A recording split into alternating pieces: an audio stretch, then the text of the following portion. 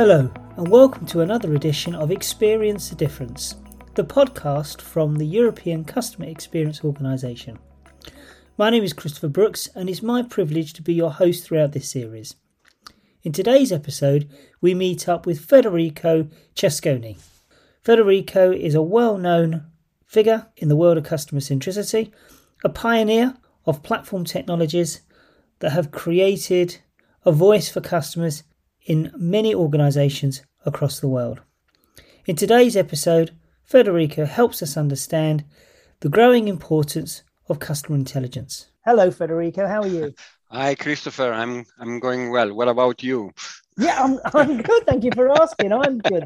I think you're the first guest who's asked about me, so that's very good of you. Thank you. Because, usually I run a podcast as well, so it's a little bit strange to be in the other side now. Oh, this will be fun. Federico, I mean, all of us in the ECXO are very familiar with you and the great work that you do. You're a very powerful and very kind of compelling voice and really get us thinking, which is great. But there may be a few out there who haven't come across you. So would you mind just helping people understand, not only where you've come from and how you've got here, but what your role in the world of customer experience is? Thank you that you say few of them don't know him. I assume a lot of them don't know me. I'm not so famous, but I started probably my first project in customer experience management, which was a typical Net Promoter Score project back in 2003 or 2004. And at that time, I was working for a telco operator, and we started to basically capture a Net Promoter Score and to use the information both through outer and inner close the loop. And then after a while, I realized that at that time, there was not really a software available to support the whole process, end-to-end process. So I decided in 2009, beginning of 2010, to start, my own company together with a couple of brave friends I have at that time. And we started, at that time, the name of the company was Castvox. And then in 2016, we rebranded to Sandsiv, and now it's more or less 11 years that, I'm working in the field. I think I did probably around more than 100 projects by myself in different industries and in different parts of the world. This is my background. Of course, is a passion for me. Working 11 years hard in a startup to develop.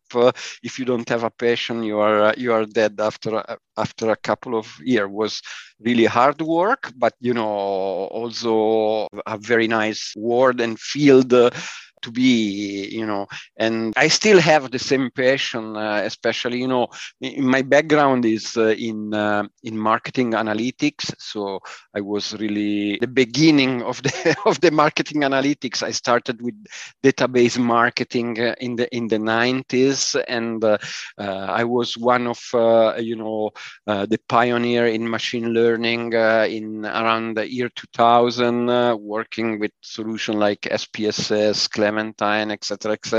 Clementine, wow, that takes me back.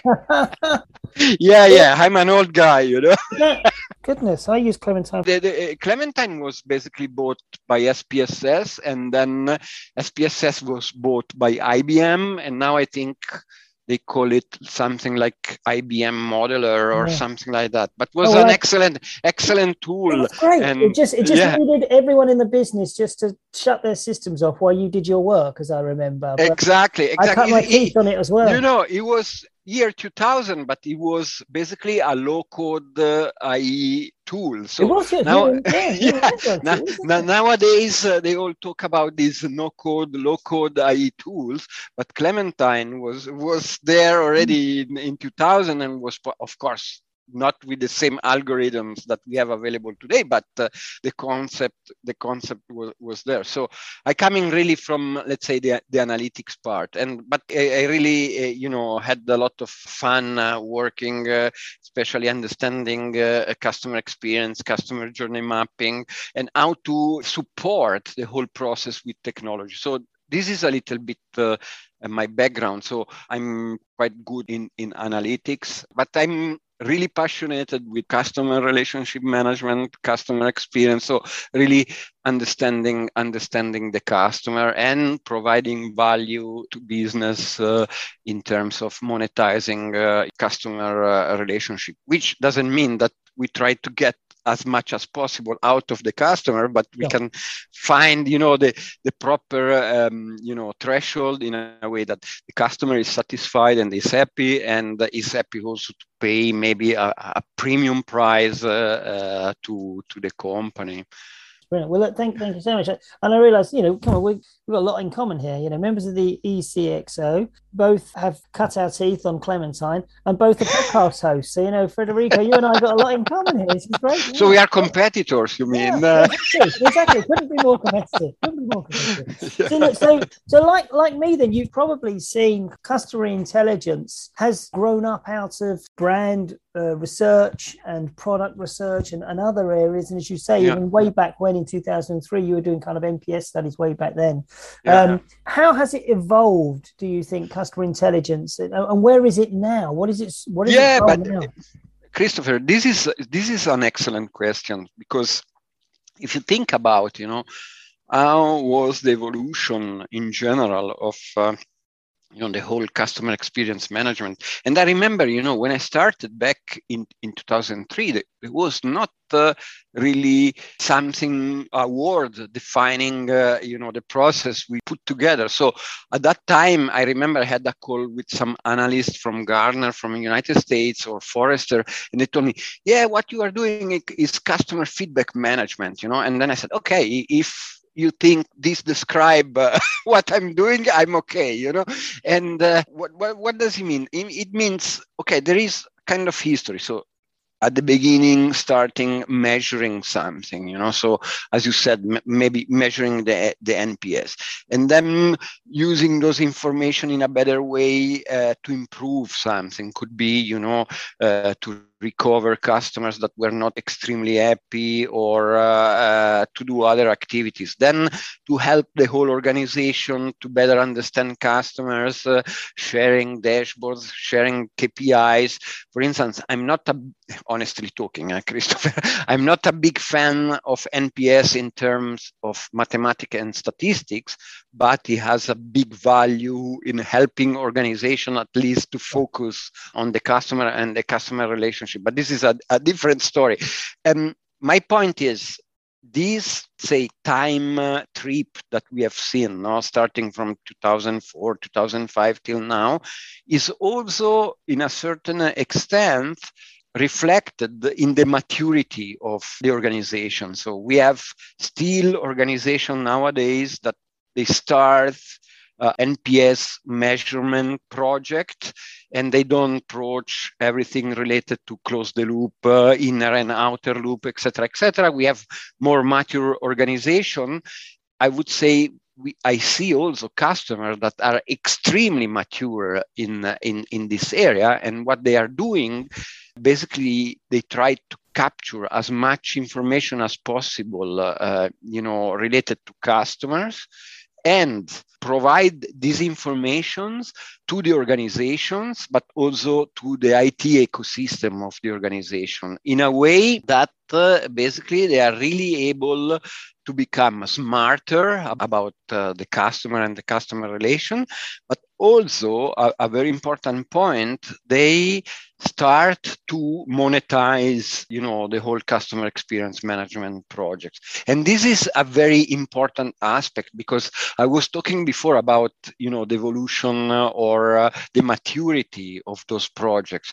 And they have something common in terms of return of investment. So return of investment is a very hot topic at the moment. Is something that sometimes, if you think only to measure the NPS or, just to share the dashboard and the KPIs, the information to the whole organization, it becomes quite difficult to understand the benefit, the impact, the revenues that projects generates.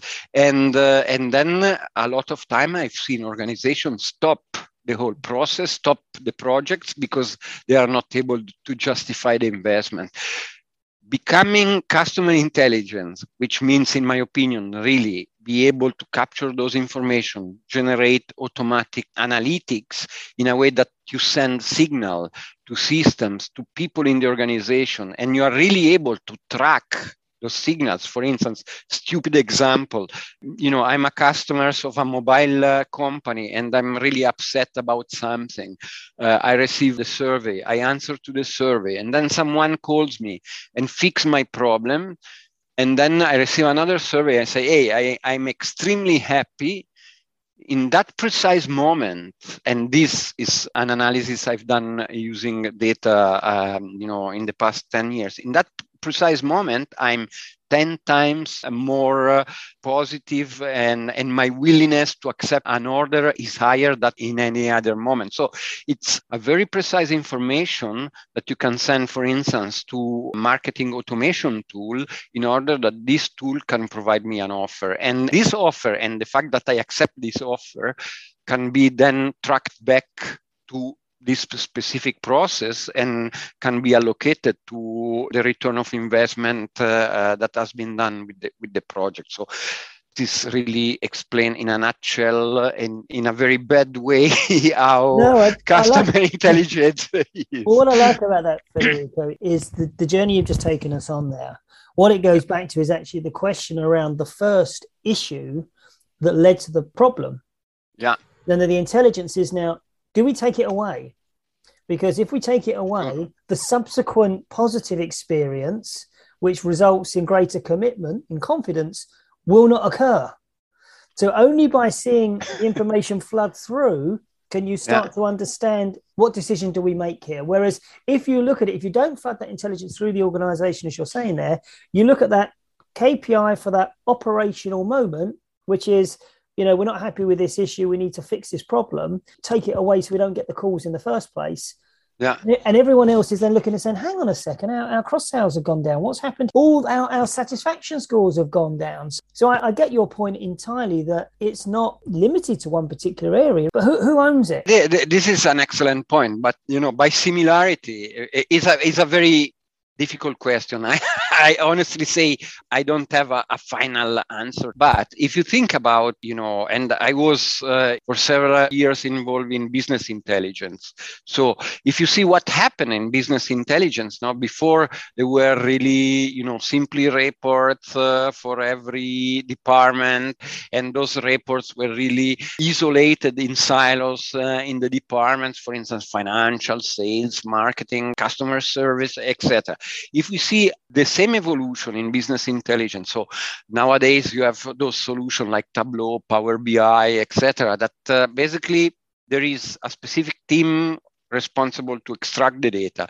There are teams responsible to model the data in a way that makes sense for the organization. And then we have such kind of beautiful, visualization layer on top, like Tableau. As I said, by the way, I'm not selling Tableau or something like that. So don't take this as a visualization tools are available. Yeah. Those information are available for the whole organization. So at the end of the day, to generate values for the business is responsibility for everybody. Of course, there are people responsible of maintaining those tools, but the same will be for customer intelligence, in my opinion. So the customer centricity and responsibility to manage properly the customer relationship in a way that provide value will become part of everybody in the organization. So everybody must feel responsible for the customer relationship and be responsible that the customer is happy and the customer generate more revenues with the company. Exactly the same. And then we will have, for sure, customer experience or customer intelligence team responsible, to make sure the whole organization is aligned around the processes created around customer intelligence. So this is my vision. Maybe I'm wrong. Maybe in a couple of years, you will call me Christopher and said, hey, we're bullshit. I love it. I love it. I mean, you just connect all the dots up, don't you, Federico? That's what's wonderful here. I mean, what you're talking about there is not low cost. You know, it requires an investment, and therefore a financial director is going to sit there and say, how can I guarantee this is more reliably going to provide the return I need than another option out there? One of the things I'm really interested to get your view on is when it comes to ROI, we do have these, you know, different ways of looking at it. If I look at a satisfaction score or a net promoter score, I don't see a return on invest. That's a perception, and it's an inference of what I'm going to do. There's no behavioral change.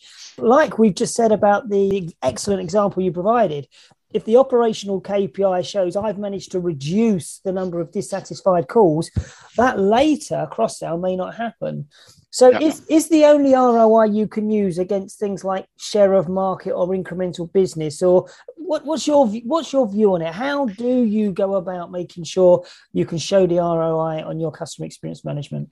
First of all, we need to have a certain link to a monetary transaction connected to a specific event if we want to prove whatever you want to prove. So at the end of the day, we need to measure, and I totally agree with you. If we stop just to NPS or satisfaction or customer effort score, we have really low probability to be able to build a proper business case and calculate the return of investment. So for that reason, I said, customer intelligence is really be able to link some specific actions to monetary output. And this is fundamental. Then the way, once you have this minimum granularity information, there are several ways to basically measure the impact. Of course, I did my MBA thesis on customer lifetime value. So I would say, okay, you can use customer lifetime value. It's not easy, I tell you, because there are a huge discussion on how to calculate the customer lifetime value, but that could be one way. Or simply connect, because at the end of the day, if we go very simple, we say, why you do a project like that? What are the reasons? So probably one reason is to increase loyalty of your customers. So you can link to churn reduction and understand what is the impact on monetary impact, reducing churn. Create new customers, and is something also you can measure. Increase the share of wallet of existing customers, so increase the value of your portfolio. And this is another way where you can create KPIs and measure the success of the project. And then last but not least, reducing costs. So increasing efficiency in the organization, increasing satisfaction to the customer, and reducing costs. So you have several possibilities, in my opinion, to be really able to show and calculate exactly the return of investment and create proper KPIs around it. Okay, so I get that entirely. I mean, the key thing there, as you say, is the change, the monetary change. If you want to show a return on a financial investment, you have to show the monetary change. Just taking that further then, a lot of the scenarios you've just given us there, like lifetime value and reduction of churn, these are going to be specific to the business strategy. And that business strategy is largely going to be dictated by the geography of a country, the maturity of that sector, all those inputs. So there's not a cookie cutter version, is it? You need to really understand the context and the specifics for that organization and that country. And I know historically in customer experience, we've been slightly dependent on certain geographies. The work that you do, are you discovering that excellence and difference is global, or is it all the same? Am I deluded? Is it all the same? Excellent questions. I would say it depends a lot, and not necessarily for cultural differences. But for instance, we have at Sandsiv, we have a lot of clients that they have operations in different countries and all different continents. Of course, there is a cultural difference, but I don't think it's the big problem. Probably there is not a full harmonization of processes and systems. So You could have, for instance, now I'm just inventing an organization in Austria that a certain process over a certain customer journey. In the same company, I don't know, in France, they have a different approach, and this generate, something that is different. Most important thing is, on certain KPIs, certain measures, think global, but the actions should be done at local level. Then, for instance, I don't know if we can mention the name of the customer, but I have a project with A1 Austrian Telecom Group. They are 6 or 7 countries. And there is a very good governance in place. They have really all the countries, different issues, different opportunities. But since the governance is done in a proper way, then all this information are exchanged between the people responsible in the countries, and all these informations then provide value to all the other countries. So I totally agree with your point. We have, according to the geographical locations, different problems, but all depends if there is a proper, general governance in place in a way that everybody can benefit from the work of the others. I've seen the same thing, not from a systems perspective, but the kind of that operating model. Yeah, you've got that commonality, then you can accommodate the local differences. So something like the ECXO. How valuable is it for you as kind of a resource to be able to connect up with different people from different countries and different parts of the world, going through the similar challenges that you're facing, and exchange ideas? I mean, what's the value of something like that to you? It's extremely valuable. Be part of a community where you can find, experiences and suggestions from other people. I'm focusing a lot in my daily work about natural language processing, for instance. And, I'm part, I would say, of the medium community, if you want to call it in that way. But, every morning I receive an email with the most relevant, articles that have been posted by other people in that community.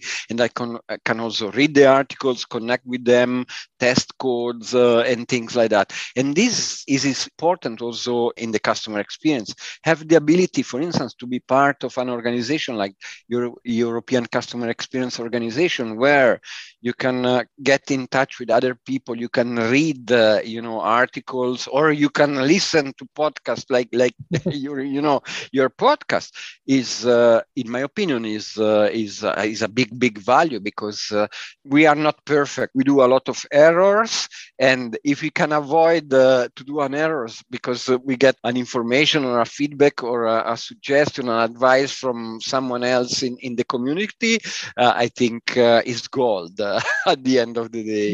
Someone said exactly the same thing to me the other day, that to get sort of unbiased, unconditional, authentic and experienced advice is just so critical, because you're dealing with people who are like-minded.